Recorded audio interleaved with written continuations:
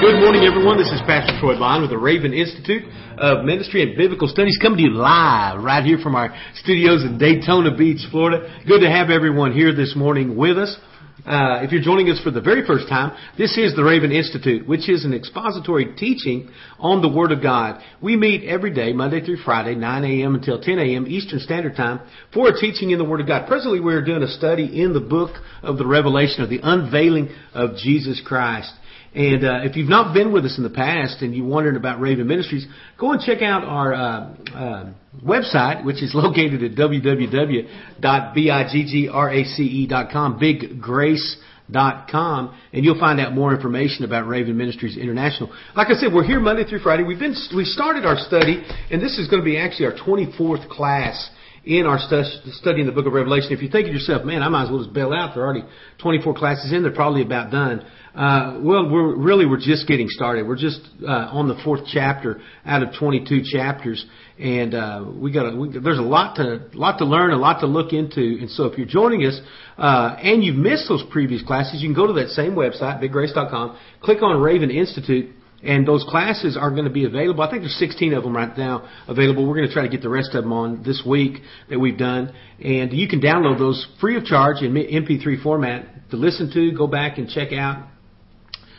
Print on a CD, drop it on your iPod, whatever it is. Absolutely free of charge. I really encourage you to do that. What I do a lot of times, I'll put those things on like my iPod or MP3 player. Traveling, pop those earphones in and listen to those things again. And just allow God to just speak to me through His Word. And so that's available to you.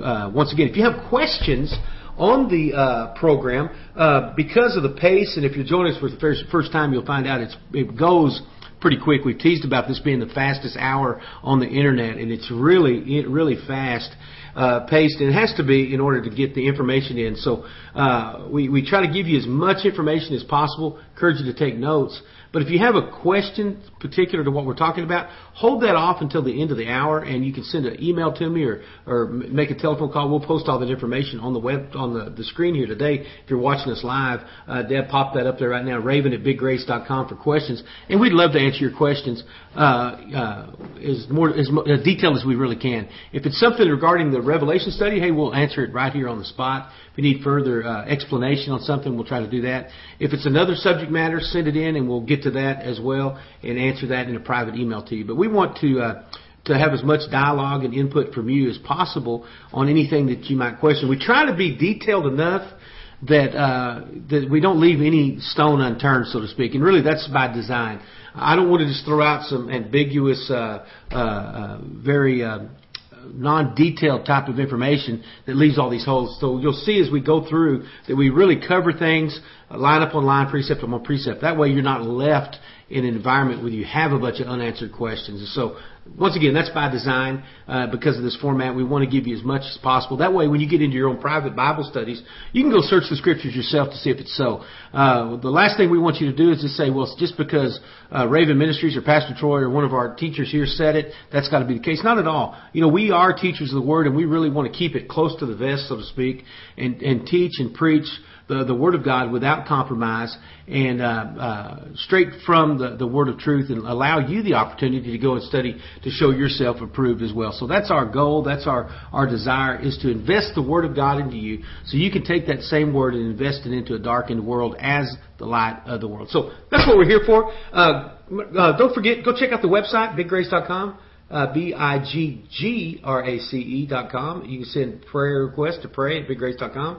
And not big race, but we are in a race, and I guess if you're going to run the race, you better run as one that's seeking the prize. But if you have prayer requests, send those in as well. We pray for those and lift those prayer requests up to the Lord Jesus Christ too. So check it out. Look what we do. We're not just here on the Internet, but we're out in the streets and neighborhoods of your cities preaching the gospel of Jesus Christ. So let's go to the Lord in prayer today. Just ask for His direction and His leading, and it's the understanding to be able to take in these things and allow it to fall upon good soil in our heart, that we can produce 30, 60, even 100-fold return on the investment of the Word of God.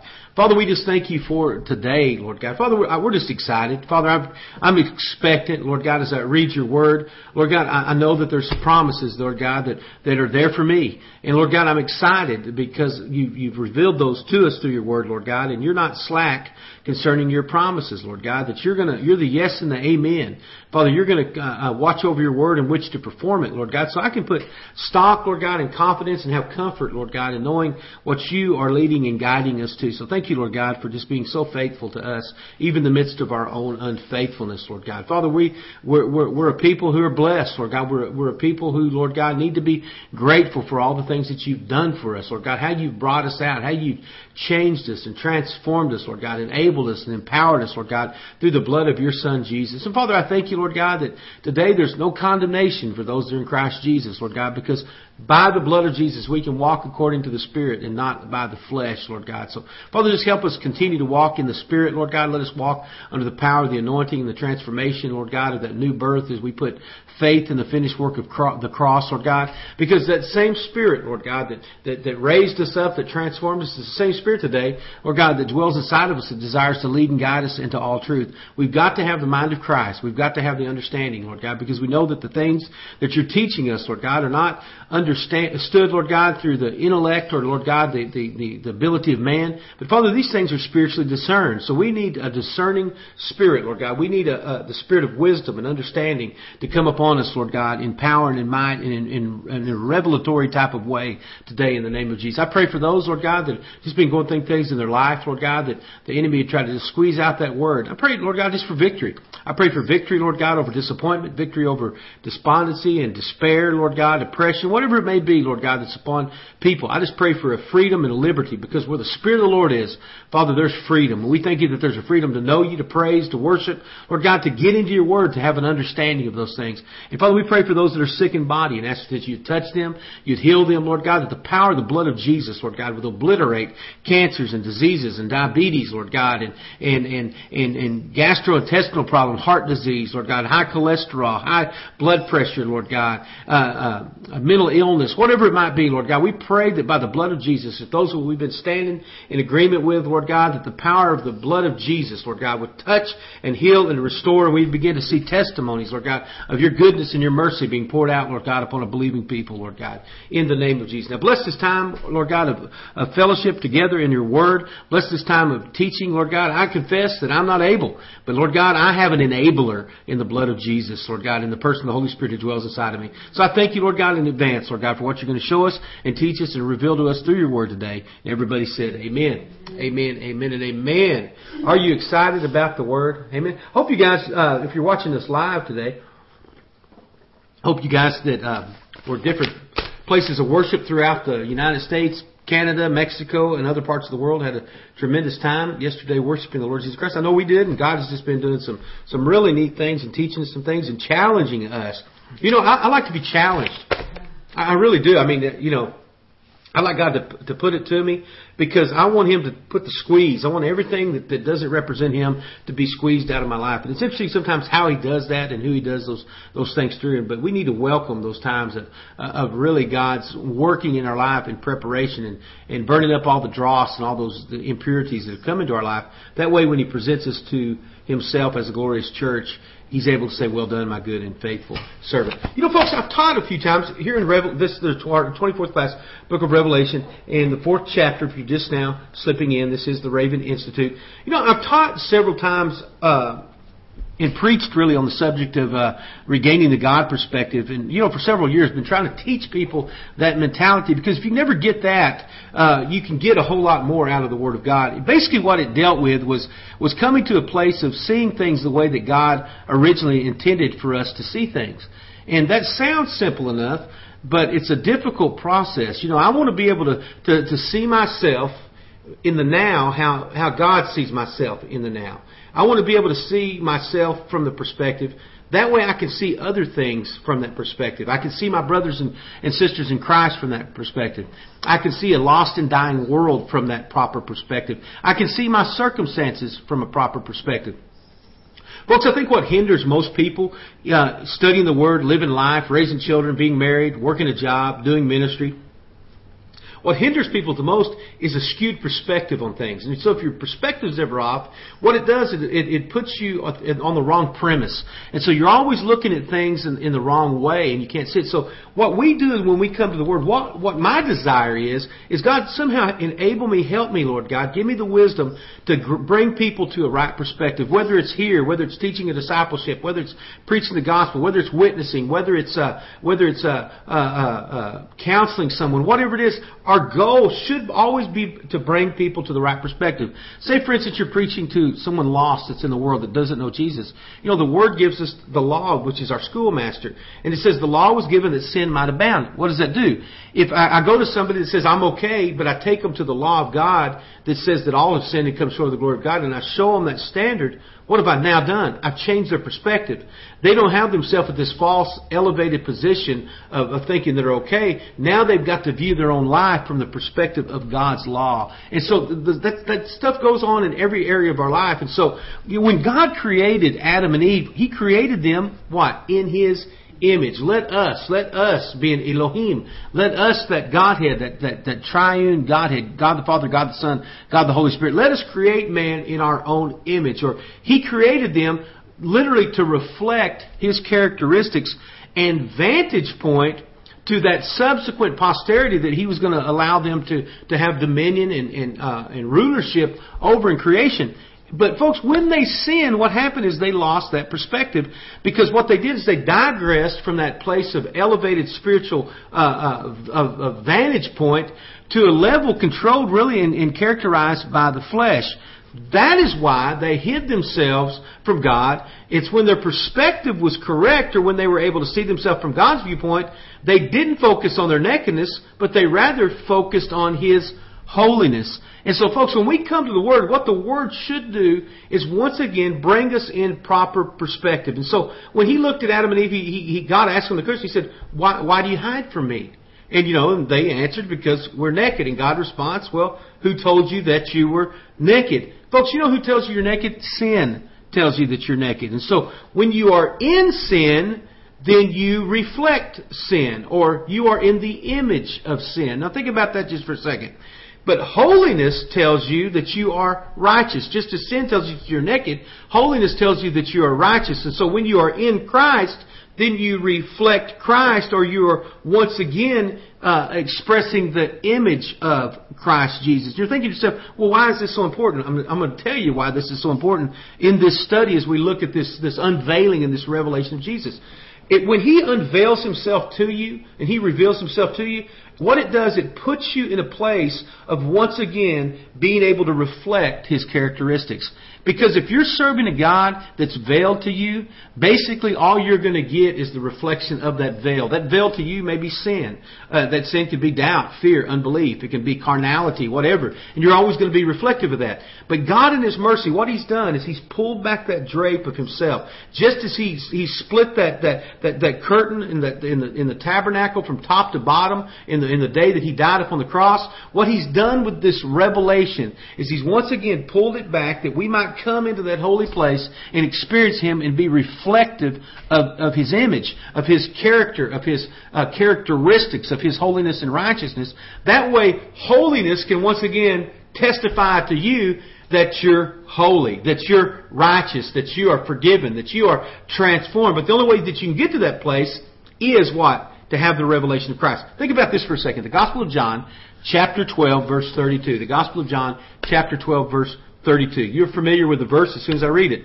It says, "And I," speaking of Jesus, "if I be lifted up from the earth, I will draw all men unto me." If I be, what? Lifted up from the earth. Certainly, folks, this is speaking of the manner in which He would die. He prophesied, just as Moses lifted up the serpent in the wilderness, so shall the Son of Man be lifted up. So He's speaking of that He would be hung and lifted up, elevated from the ground upon a cross. But additionally, it speaks of the fact that because He was lifted up from the earth, at His resurrection, that He will also draw men to Himself in the day that we're talking about and examining right here in the 4th chapter of this unveiling or this revelation of Jesus Christ. And so, folks, the perspective that we can only see and enjoy right now in part, we will have in its state of intended perfection on that day that the trump sounds and we're drawn unto Him for all eternity. So he said, if I'm lifted up from the earth, I'll draw men to me. Folks, you know what? He said, I go away to prepare a place for you. Why? That He might draw Himself to us. That we might be changed and transformed. And all these frailties of the flesh could be once again replaced by the holiness and righteousness and strength that's only found in Christ Jesus. Think about this. 1 Corinthians chapter 13, 9 and 10. 1 Corinthians 13 and 9 and 10. It says, for we know in part, or I could put it this way, we reflect His image in part, we prophesy in part, or I could put it this way, or we speak His word, or we have the ability to herald His word in part, or based upon our ability to reflect Him. But when that which is perfect is come, that's a personal pronoun, it should say when He which is perfect is come, then that which is in part will be done away with.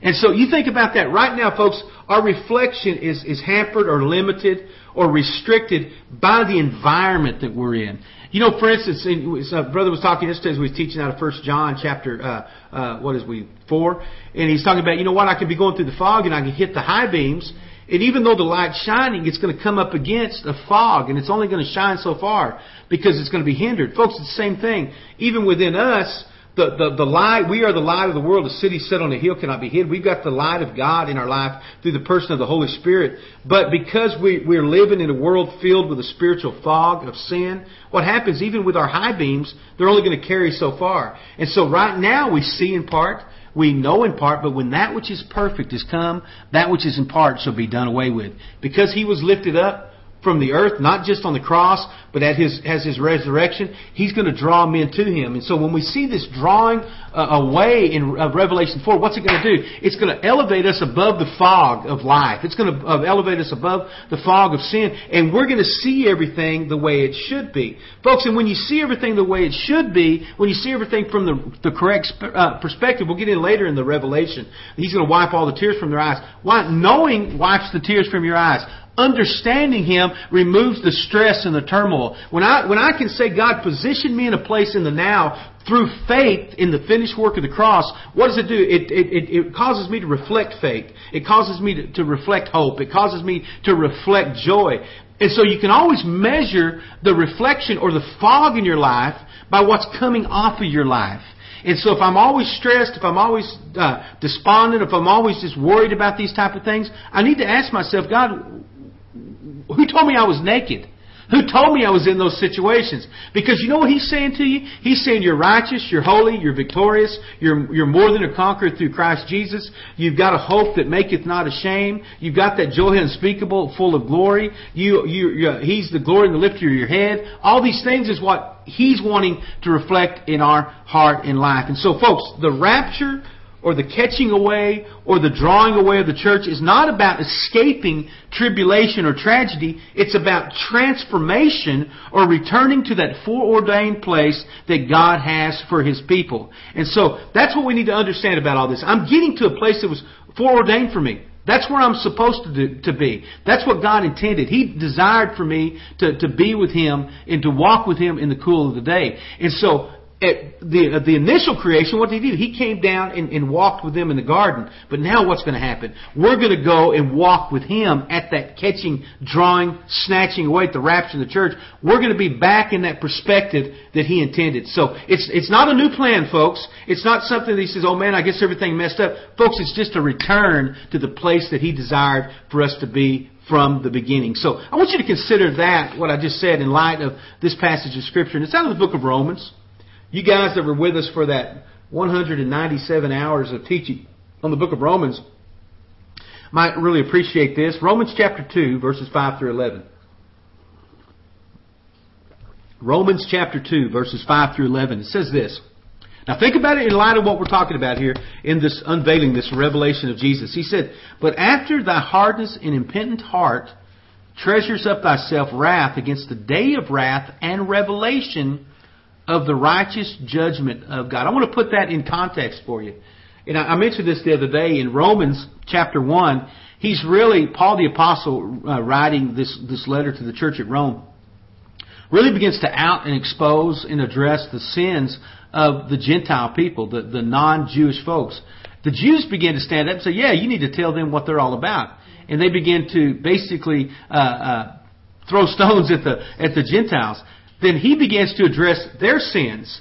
And he begins to call them out for their doubt, their unbelief. Then he says this, after the hardest and repentant heart, you have treasured up for yourself wrath against the day of wrath and revelation of the righteous judgment of God. In other words, what he's saying is you've positioned yourself outside the realm of revelation, and you've brought yourself to an appointment with the day of wrath. And so when we talked about, we mentioned that 16 times the church is mentioned in the first 3 chapters of this unveiling of the Revelation. But once chapter 4 hits through chapter 18, you do not see the church mentioned again. Why? Because what they've done is that is a period of time that God is using, prophetically speaking, even from Romans chapter 2, verses 5 through 11, that they've treasured up for themselves. They've positioned themselves because of their impenitent heart, their lack of repentance, and their unbelief. They positioned themselves and they've built things up for that day of wrath. That's what the tribulation is, the day of wrath and of revelation. Think about that just for a second.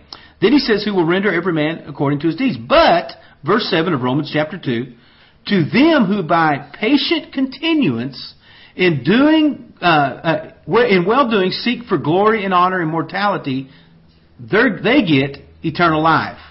And so what he's saying is, listen, you're talking about them, but because of them, their patience, continuance, in well-doing, seek for glory and honor and immortality, eternal life. Folks, listen, what are you seeking for? He tells us to seek first, there it is, the kingdom of God and His righteousness. In other words, to seek for glory, honor, and immortality. Now, we're not talking about the glory of men. We're not talking about the honor of men. We're talking about the glory and honor that only comes with the unveiling of Christ Jesus right now in our life, that we're going to see to the fulfillment and its fruition when He splits the eastern skies and it comes in eternal life. Then he says in verse 8, but unto them that are contentious, who was that? That was the Jews, who have what? Treasured up for themselves wrath against the day of wrath and revelation. Unto them which are contentious and do not obey the truth. Who was the truth? Jesus. But obey unrighteousness. Here's what's laid up for them. Indignation and wrath, tribulation and anguish upon every soul of man that does evil, of the Jew first and also of the Gentile. And so you see, prophetically, even Romans was speaking to this situation. But, once again, glory and honor and peace to every man that works good, to the Jew first and also to the Gentile. And so what he's showing, he said, listen, guys, you're going to have to go through that, speaking to the Jews, of this period of anguish, of indignation, of wrath, tribulation. But it wasn't that way. I came that you might be the one that's seeking honor and glory and immortality and eternal life. To the Jew first. It was given to you, but you've rejected that. So as a result of it, what's happened? Verse 11. For there is no respecter of persons for God. Because you didn't want it, that doesn't mean I'm changing my plan. That just means I'm extending my promise to those that through continuous patience and a willingness to seek me and to serve me and to endure this 2,000 years that we call the church age, that we've got something laid up for us in heaven that's a crown of righteousness. And so, folks, while this tribulation period is a time of Jacob's trouble, when God really will bring the Jews back to that place of their covenant, back to the God perspective, that wasn't the way that it had to be. He came to that Jew first, then to the Gentile, but because of their national rejection of Him, the benefits of this being drawn to Him was extended to us who now have a part in that place of glory, honor, immortality, eternal life, rather than indignation, wrath, tribulation, and anguish. Now, another scripture for you. 1 Peter chapter 2, verses 5 through 10. 1 Peter chapter 2, verses 5 through 10. It's the same thing that we're talking about here in Revelation chapter 4. You also, as lively stones, are built up a spiritual house, a holy priesthood, to offer up spiritual sacrifices acceptable to God by Jesus Christ. Wherefore also it is contained in the Scripture, behold, I lay in Zion a chief cornerstone, elect, precious, and he that believes on Him shall not be confounded. Folks, I got news for you. You're going to find this out as we get into the next 5, 6, 7, 8 chapters. You're going to see that tribulation period is a time of being totally confounded. People are going to be confounded at what they experience, what they see. They're going to be crying out for the rocks to fall upon them. They're going to try to seek death, but they won't find it. It's going to be a time of being confounded.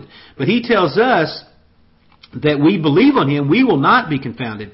Unto you, therefore, which believe, he is precious, but unto them which be disobedient, listen to that, the stone which the master builders disallowed, the same is made the head of the corner. In other words, the master builders, those that he gave, the Jews, that he provided the opportunity to be really the special forces, so to speak, of the covenant and of his plan of reconciling. What did they do? They rejected him. They disallowed him. But to them, he's going to be made the head of the corner, and a stone of stumbling and a rock of offense. That's that word scandalon. He's going to be that rock of offense. He's going to be that thing that brings them, that exposes things, that reveals them. It's going to be scandalous to them. Even to them which stumble at the word, being disobedient, whereunto they were also appointed. They're appointed unto what? They're appointed unto 1 Thessalonians 5:9. That appointment unto wrath that we're not appointed unto. But here's the extended covenant to the Gentiles. But you are a chosen generation. You're a royal priesthood. You're a holy nation, a peculiar people, that he should show forth the praises of him who has called you out of darkness into his marvelous light. Folks, if you want to get excited today, I'm just going to tell you, you're allowed to get excited when people say stuff like, he's called you out of darkness into his marvelous light. That's the amen time. That's the praise God. That's the jump up and get happy time. Why is that? Because that called out that's that kaleo, and it means to utter with a loud voice. Why is that important? Why? Because after this I looked up, and behold, the door was opened in heaven, and the first voice which I heard was it were a trumpet talking with me, and it says, come up hither. And so I look back at 1 Peter chapter 2, verse 9, and it calls me a chosen generation, a royal priesthood, a holy nation, a peculiar people, that he has shown forth his praises, who has what? Called me out of darkness, the darkness of this world, the darkness of sin, the darkness of this life, the darkness that 1 Corinthians speaks of when it talks about that we only see in part. Why? Because we look through a veil darkly. But when that trump sounds, folks, just like it says in 1 Thessalonians chapter 4, verse 16, it says, boom, come up hither, come up out of those things, and you're going to be with me forever. You're going to be in the presence light. I've called you into the marvelous light. Who is the marvelous light? Folks, I got news for you. His name is Jesus. Which in verse 10 of 1 Peter chapter 2, which in times past were not a people, there's the Gentiles, but now we are the people of God, which had not obtained mercy, but now, folks, we have obtained mercy. And so when I hear people talk about, well, the church has got to go through the 3.5 years, or they've got to go through the 7 years, I'm thinking, what are you reading? What Bible are you reading? What promises are you reading? You know what, folks? I'm not appointed, and I'm not stored up or treasured up for myself wrath for the day of wrath. But he has put a storehouse in heaven for me out of mercy. Not because I've rejected him, because I've received him. I'm a part of that blessed promise, and he has called me out as a result of that. And so I just want to tell you, folks, and encourage you folks that have always kind of went back and forth on that and said, well, we got to go through this. Folks, look at these promises of God. Look at these things that He has ordained for His bride to catch us up to that place of a fresh God perspective, to that place that He has ordained for His church. We are the people who have been called out, who have been called up, who have been drawn unto, who have been caught up together, who have been snatched away, who He's given a promise that He's going to rapture, that we might regain the right perspective and see the things which might come or must come hereafter. And so, folks, that's the promise that you and I have. And if you want to be a part of that promise, hallelujah, He says to those who overcome. And we overcome by the blood of the Lamb and by the word of our testimony. In other words, I'm putting faith not in my own ability, but I'm putting faith in the finished work of the one who was lifted up on the cross. I'm putting my faith in the blood of Jesus. I'm believing that He was wounded for my transgressions. He was bruised for my iniquities, that the chastisement of my peace was upon Him, and by His stripes I am healed. And I'm putting my faith in Him, not in my ability, not in my willpower, not in my ability to quote Scripture or to sing a song or to go out and do some type of works of service, but I'm putting my ability in the fact that Christ Jesus found me. He convicted me of sin and of righteousness and of judgment. He put it upon me to repent. I repented of my sins, and I'm a new creature in Christ Jesus because I've been crucified with Him. Nevertheless I live, and boom, I've got a promise that's waiting upon me to be caught up, to be lifted up, to be raptured up, to be drawn up, to be pulled into His presence. At that voice, of the archangel and the trump of God. See, that's the promise that I'm standing for and I'm holding on to. Why? Because over and over and over again. And so what does that do for me? I don't say, well, I'm going to do all these things in order to get Him to love me. I say, I'm going to live righteous because He loves me. I'm going to live holy because He loves me. I'm going to live victorious because He loves me. I'm going to praise and worship Him, not because they're playing the right song, but because there's a song inside of my heart that's ringing out from my innermost being that has nothing to do with an instrument or a chorus or a CD or a praise band. It's the song of the redeemed that's inside of me that's just blasting out of my innermost being because of why? Of who Christ Jesus is in my life. It's a little bit too early to be preaching like this, but maybe it's not. He may come in just a minute in the moment of twinkling an eye. I told Deb the other day, I said, man, I want to be right in the middle of declaring His goodness, and boom, and all of a sudden the screen goes blank. You say, well, where did He go? Is that a film trick? There ain't no trick to it, boy. The voice of the archangel, the trump of God said, come on, I'm fixing to change your perspective. And you don't have to keep talking about it. You get to start experiencing it from this point forward. Amen. Hallelujah. I'll catch my breath. Get me another sip of this great coffee that we made this morning. Revelation chapter 4, verse 1 through 11.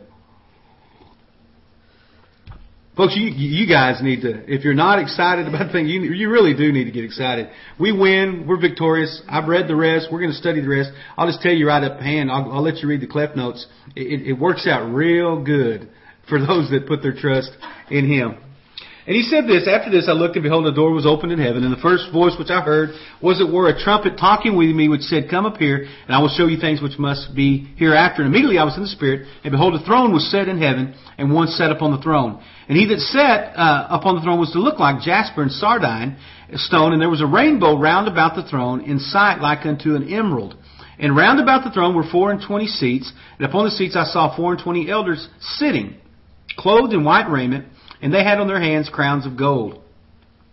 And out of the throne proceeded lightnings and thundering and voices, and there were 7 lamps of fire burning before the throne, which are the 7 spirits of God. And before the throne there was a sea of glass like unto crystal, and in the midst of the throne round about the throne were 4 beasts full of eyes, before and behind. And the first beast was like a lion, and the second beast like a calf, and the third beast had a face of a man, and the fourth beast was like a flying eagle.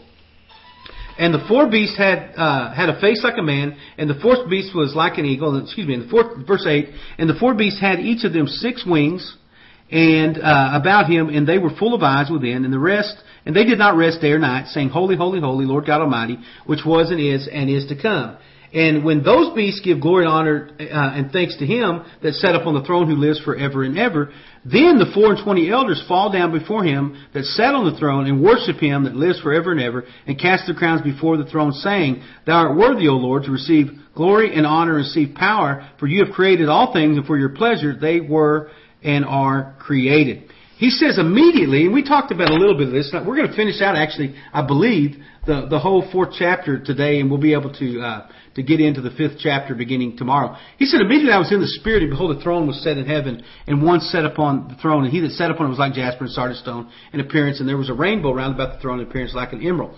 In the Spirit, if you'll remember, John was on the Isle of Patmos. And what did it say? It says that he was in the Spirit, he was taken up in the Spirit, and he was shown things that must shortly come to pass. And you remember that verse 1 and 1. Think about it. He was given this revelation, and he was given things which must shortly come to pass. In other words, that it's a rapidity of action once something begins. In other words, once it starts, boom, boom, boom, boom, boom, you're going to begin to see things unfold in a manner unprecedented in human history. And so I think about that, and I think about another individual, and maybe you're thinking about it too, that was caught up into heaven. If you think about it, 2 Corinthians chapter 12, verses 2 through 4, Paul the Apostle said this. He said, I know a man in Christ who 14 years ago, whether in the body, I don't know, or whether out of the body, I don't know, God knows, such a man was caught up to the third heaven.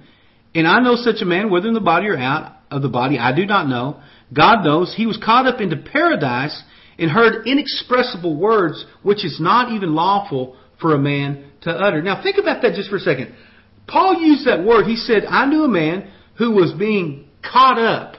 And that's the same word that we see when they're talking about the rapture of the church in 1 Thessalonians 4:13 through 18.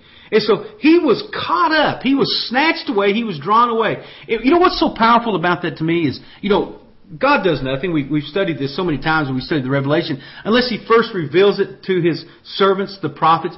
Paul the Apostle, look in Romans chapter 1, verse 1, he talks about, listen, I'm a servant. I'm a doulos. I'm one that the only reason I'm here is to lay my life down. I'm to serve. And you see, even in Paul the Apostle's life, because of the great things that he was entrusted to speak to us, to teach us, even in this day and age, as the Spirit of God breathed that word upon him, God gave him a perspective on things. He could preach about heaven because he had seen it.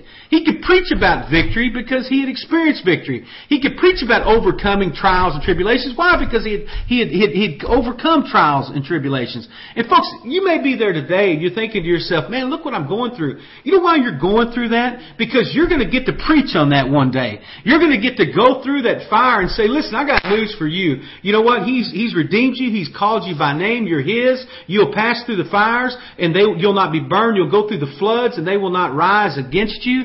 And they're going to say, well, how do you know that? And you're going to say, listen, because I was in the flood and they didn't drown me. I was in the fire and I came out the other side without even the smell of smoke about me. So Paul the Apostle got to experience these things. Folks, I've seen God's miracles. And so I can preach God's miracles. I've seen God bring salvation to the drug addict and to the prostitute. So I can preach that with authority. I've seen God do tremendous things and set the captives free. I've seen God supernaturally bring abundance into situations of work. And so when I preach and testify those things, I preach and testify like 1 John said, that we testify those things we've both seen and heard. And so when Paul the Apostle is talking about, listen, I'm preaching about this place, he's preaching about it because God gave him a revelation of such. When John says, listen, I'm telling you some good news about these things that happened, I'm giving you a first-hand account of what I got to lay eyes on. Folks, listen, what's happened with the church of today, listen, we're looking at everything in the third person.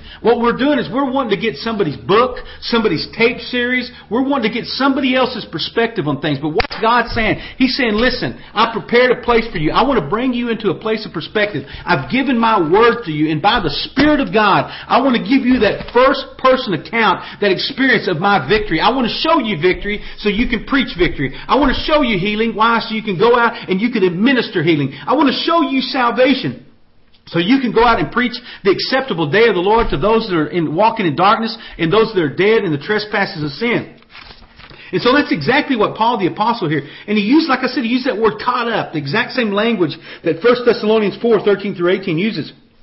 And so he was caught up in the third heaven. And when I'm talking about heaven, I'm not talking about the sky. He wasn't floating around on some cloud or anything else. It was a place, and it's that third heaven beyond the atmosphere, beyond the outer space, in the literal presence of God. And so, you know, we think about not just him, but think about Ezekiel. Ezekiel and Paul and John, you know, they experienced this being in the Spirit. And sometime go and check it out. Go look at Ezekiel chapter 8, verse 3, and Ezekiel chapter 37, verse 1. And you're going to see the exact same things begin to happen. Okay, don't forget, look at Ezekiel sometime. Ezekiel chapter 8, verse 3, or Ezekiel 37 and 1.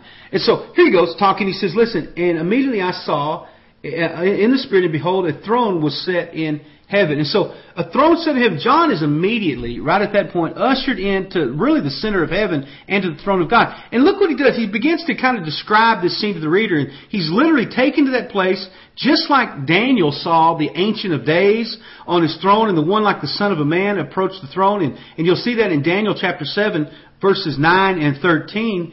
Ezekiel saw the glory of the Lord as a glorified man seated on the throne. Ezekiel 1:27. Isaiah also saw the Lord seated on the throne. Isaiah 6:1. And so you see all these descriptions that are similar to the exact same things that he was seeing. And so he said, I saw a throne in heaven, and one sat upon the throne. Here's what's interesting about that, folks. It says that he saw in this vision of God sitting on the throne, you know, there's a debate on who's seated upon the throne. And really there's no debate. But the dilemma here is the one who was seated upon the throne is described as the creator of all things. And so that creator of all things, who do we know that he is? You know, it's described to the work of Jesus. You know, John chapter 1 through 3 talks about that he created all things. We see Colossians 1, verses 16 and 17. Hebrews 1, 2 and 3. Hebrews 1, 10 and 12. Hebrews 3, 3 and 4, Revelation 4:11, and giving you a bunch of stuff that you not necessarily write it all down. But what you see is the one that sat upon him was the creator of all things. And so it was the same one. But what's interesting too, in chapter 5, we'll see it's distinguished from the Lamb who was the one that's opened the scroll. However, we'll also see in Revelation 22, 1 and 3, both the Lamb and God the Father are pictured as being on the throne of God. Why is that important? It's like this, folks. We look at the Godhead. It's so often because we can't get our proverbial minds around this presence. We're always thinking of things divided rather than things together. We serve one God who's eternally existent in three distinct persons or personalities. God the Father, God the Son, God the Holy Spirit. That is His composite. That's who He is. He is one God manifested in three different ways. So when it speaks of the throne of God, one sitteth upon Him, yeah, He said, I am the Lord God, and above me there is none else. The Lord is, God is the Lord, and He is one God. We see it throughout the Scripture.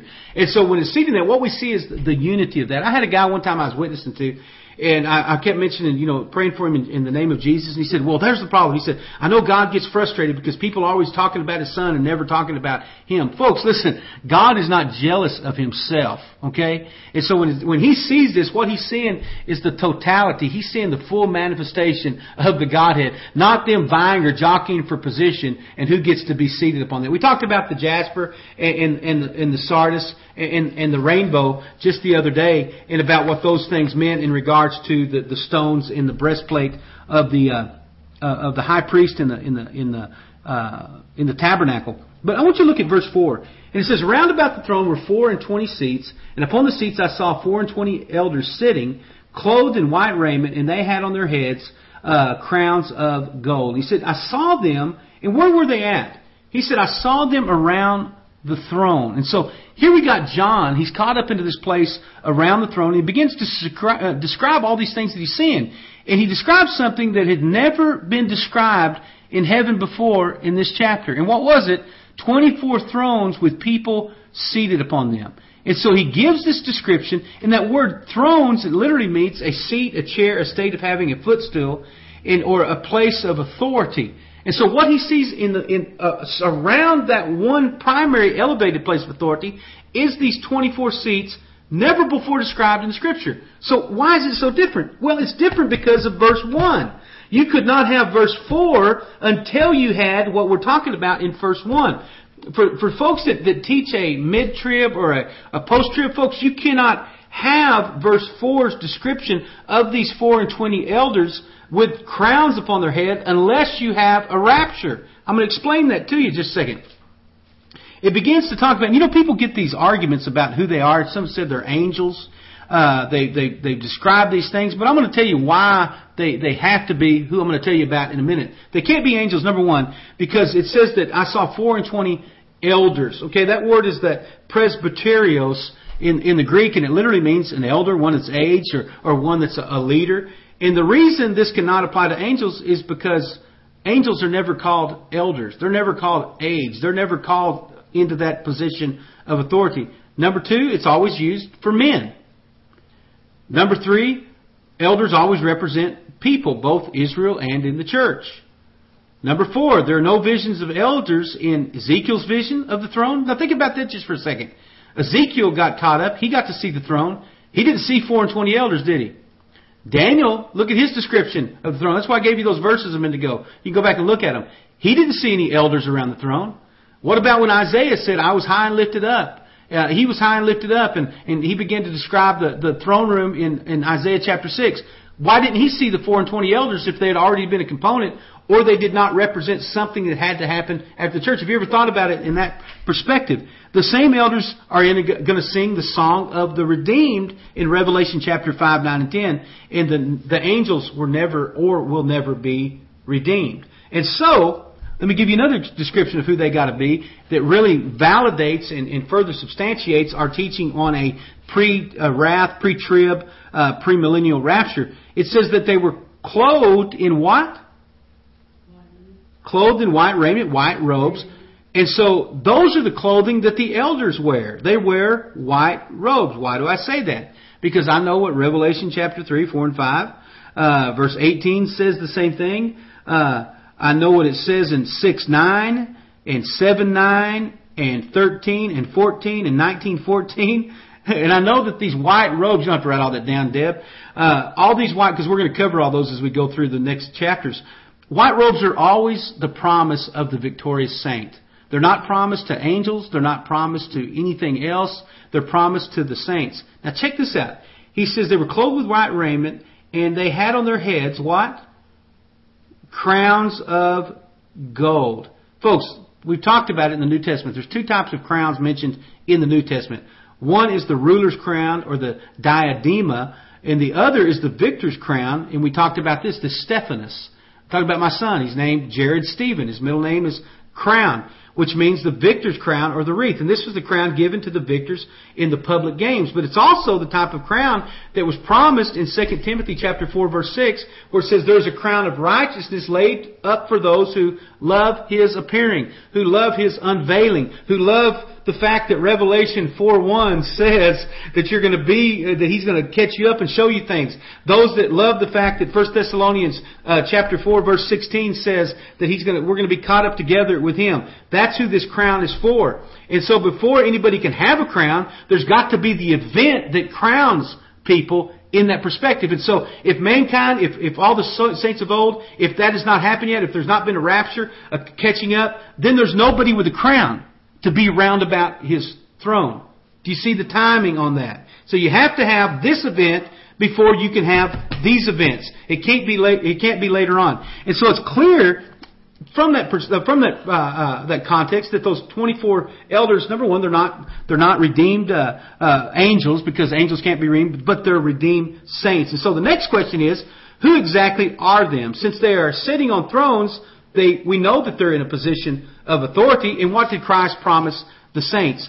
He promised us what? I will make you kings and priests. I will put you in a place of authority. And He promised the fact that the 12 apostles, that they would be seated upon 12 thrones over what? 12 tribes of Israel.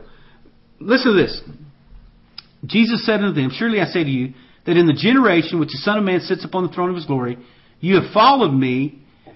You who have followed me will be seated upon 12 thrones, judging the 12 tribes of Israel. Excuse me, that's Matthew 19:28. Now think about this just for a second. I've told you all along that this period of time, this great tribulation, is a period of Jacob's trouble. It's the 70th week of Daniel. It's the time of judgment coming upon the Jews who rejected the Messiah. Now check this out. He gave the promise in Matthew 19:28 to His disciples, to His apostles, who would be followed. He said, listen, you're going to be seated upon 12 thrones, judging or ruling over the tribes of Israel. Now what do we see? Let me go to the 4th chapter. We see that made manifest. They are in positions of authority. They are judging during this time of great tribulation. There is the judgment that comes upon the Jews, is that tribulatory 7-year period of time. And so that number 24 matches also the number of priests in Israel. You'll see that in 1 Chronicles chapter 24, 7 through 19, or the 24 orders of priests in that. And so we see that whole authority being pulled out. And so I mentioned this the other day. You have the 12 patriarchs, the 12 apostles, which represent, folks, this is representative of the saints throughout all the ages that are participants of that. That's just not saying, well, there's 24 special people that get a place. It's speaking of us. We're encapsulated because what? We're built upon the foundations of the prophets and the apostles. And so those 12 thrones represent every single one of us throughout the ages that are going to be a part of that event, seated upon a place of authority. Isn't that pretty exciting? Amen. That we get to be those that are in authority, that have been called out because of our faithfulness, because of our desire, because of our commitment, our continuous, as it said, towards those things, that we get to experience the benefits of eternal life. And out of the throne proceeds lightning and thundering and voices, and there were 7 lamps of fire burning before the throne, which are the 7 spirits of God. Thundering and lightning, folks, always speaks of judgment. And so here's kind of a precursor to what we're going to begin to see. Out of what? Out of the throne proceeds lightning and thunder. I want to make something clear. God is the judge. Okay? This is the things that we're going to be seeing unfolding are not the devil running rampant. They're not Lucifer finally showing his hand and building power. The thunderings and the lightnings, these judgment that's going to be poured out upon the world, that's going to be bringing the Jews back to that place, where do they come from? They're coming from the throne, okay? They're derived from the hand of God. And so when people think, well, the devil made me do it, or all these bad things are happening, folks, listen, the devil has no power. He was defeated 2,000 years ago upon the cross of Calvary.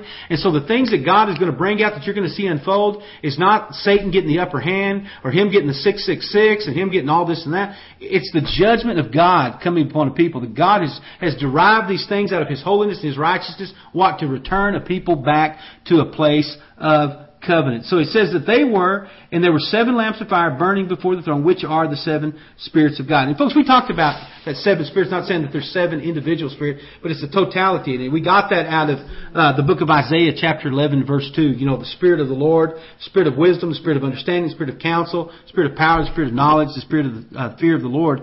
And so that 7, that in the tabernacle, in the temple, the 7 lamps were on the 7 what? Golden candlesticks before the Holy of Holies, and that was a type of the reality really in heaven. And you can find that in Hebrews chapter 9, verse 23. And so that whole tabernacle and temple was kind of a microcosm of what we're seeing unfolded right here in this unveiling. Now, look at the next verse. It says, "And before the throne there was a sea of glass like unto crystal. In the midst of the throne, round about the throne, were 4 beasts full of eyes before and behind." Now, me, because I've studied this out, as soon as I see there was a sea of glass like unto crystal. When you combine that and you begin to think about your study in the tabernacle and the temple, what was that kind of a type, or even you really kind of call it an anti-type because of where it's at? It was the bronze laver. Remember the bronze laver? What was it? You looked into it and you were able to see your sin. You were able to be cleansed. Everything, and I told you, listen, everything that you saw there was a type of something, reality in heaven. It was not only a type of Christ, it was a reality of something that you're going to see in heaven one day. That bronze laver was the physical manifestation of the sea of glass. And so with this sea of crystal, this sea of glass like unto crystal, it was that type of it that what? It's always going to reflect back through the water, through the regeneration, through the holiness of God into that place. And so we got that type, and what does that allow us to do? That allowed the high priest to enter into the holy place, and that allows us, what? To be seated before the throne of grace and mercy, and to be seated on thrones with Him as judges. And so He gives that example, that tabernacle, and you can see it. Look in Exodus chapter 30, 17 through 21. And you can even look in 1 Kings 7, 23 through 26 sometime. And so it was placed between, what? The altar and the tabernacle. It was a place that the priests washed their hands and their feet before they went to minister. And you see that exact same thing. It's placed between the people and the throne in order for us to be qualified for the judgment that's happening. So then you get into some interesting parts. And he talks about, and around about the throne were 4 beasts full of eyes before and behind. And the first beast was like a lion. Now, if you're reading that, underline like a lion. Second beast was like a calf. The third beast had the faces as a man, and the fourth beast was like a flying eagle. Okay? The key about that, folks, is when it uses the word like, it goes back to what he said in chapter 1, verse 1, the signified. There's certain things in the Revelation that you take literal. There's other things that he tipped the hand in the first verse. He said, I'm going to signify it. And so when he uses the word like, it tells us that he is setting us up for something metaphorical. Okay? In other words, he's speaking of it. He's given a descriptive terminology for something that there's no comparison. Why couldn't he have a comparison for that? What he's seeing is an angelic host. He's seeing these created angelic beings. And so he's given something descriptive of them to talk about them. And you'll see that same picture of these that were in Isaiah chapter 6, that whole seraphim. And what he said the 4 living creatures have 6 wings full of eyes round about within, and they do not rest day or night. But what do they say? Holy, holy, holy, Lord God Almighty, who was and is to come. And when those beasts give glory and honor and thanks to Him that sat upon the throne, who lives forever, then what happens?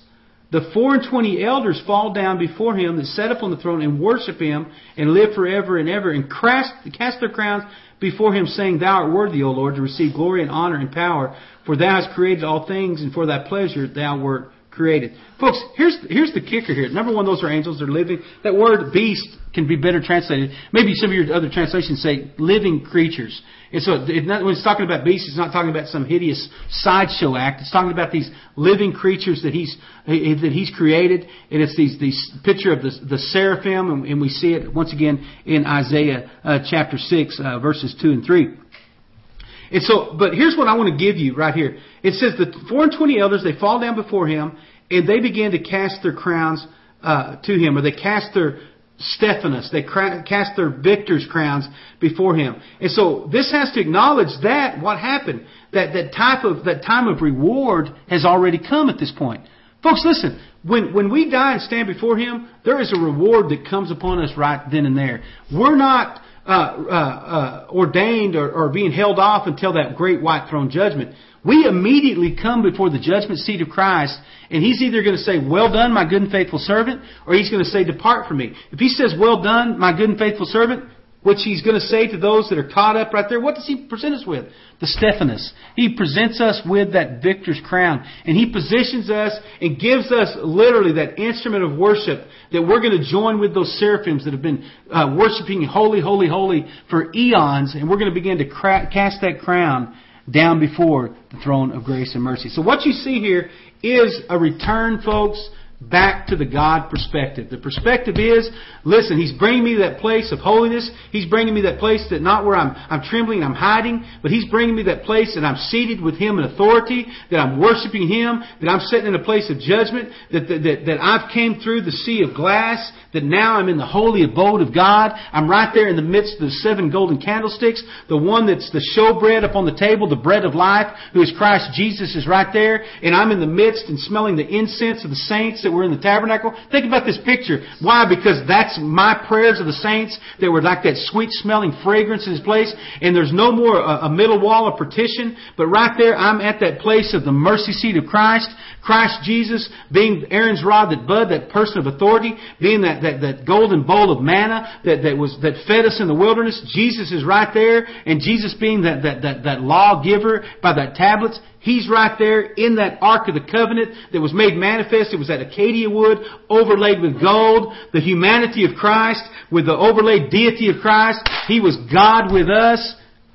I'm returned back to my perspective. And so folks, from this point on, we need to study chapters 5 through 18 from the God perspective that He has given us. Why is God doing it? Why is He saying it? Because unless you have that perspective, it's going to be skewed. Because you're going to still think you're going to be down here going through and suffering these things and thumbing through the pages of the late great planet Earth or Tribulation Force or whatever it is. Folks, listen. Our reward is in heaven. Whew, I'm totally out of time. I did tell you I'd get through chapter 4 today, and the race was on. But, you know, what we're going to, and a lot of that I went over, but we're going to get a lot more details of that as we get into the preceding chapters. Folks, thank you guys so much for being a part of this teaching in this class. We will be back tomorrow for another edition of the Raven Institute of Ministry and Biblical Studies, 9 o'clock a.m. Eastern Standard Time. And it really gets interesting, not as though it hasn't been interesting up to this point, but as we get into chapters 5, 6, 7, 8, 9, 10, all the way through 22, obviously. A lot of tremendous things for us. But you got to pray and say, God, give me the correct and right perspective. Folks, I love you so much. I'm praying for you. God bless you. Got one bit of advice for you today. Get into God's Word, and God's Word will get into you.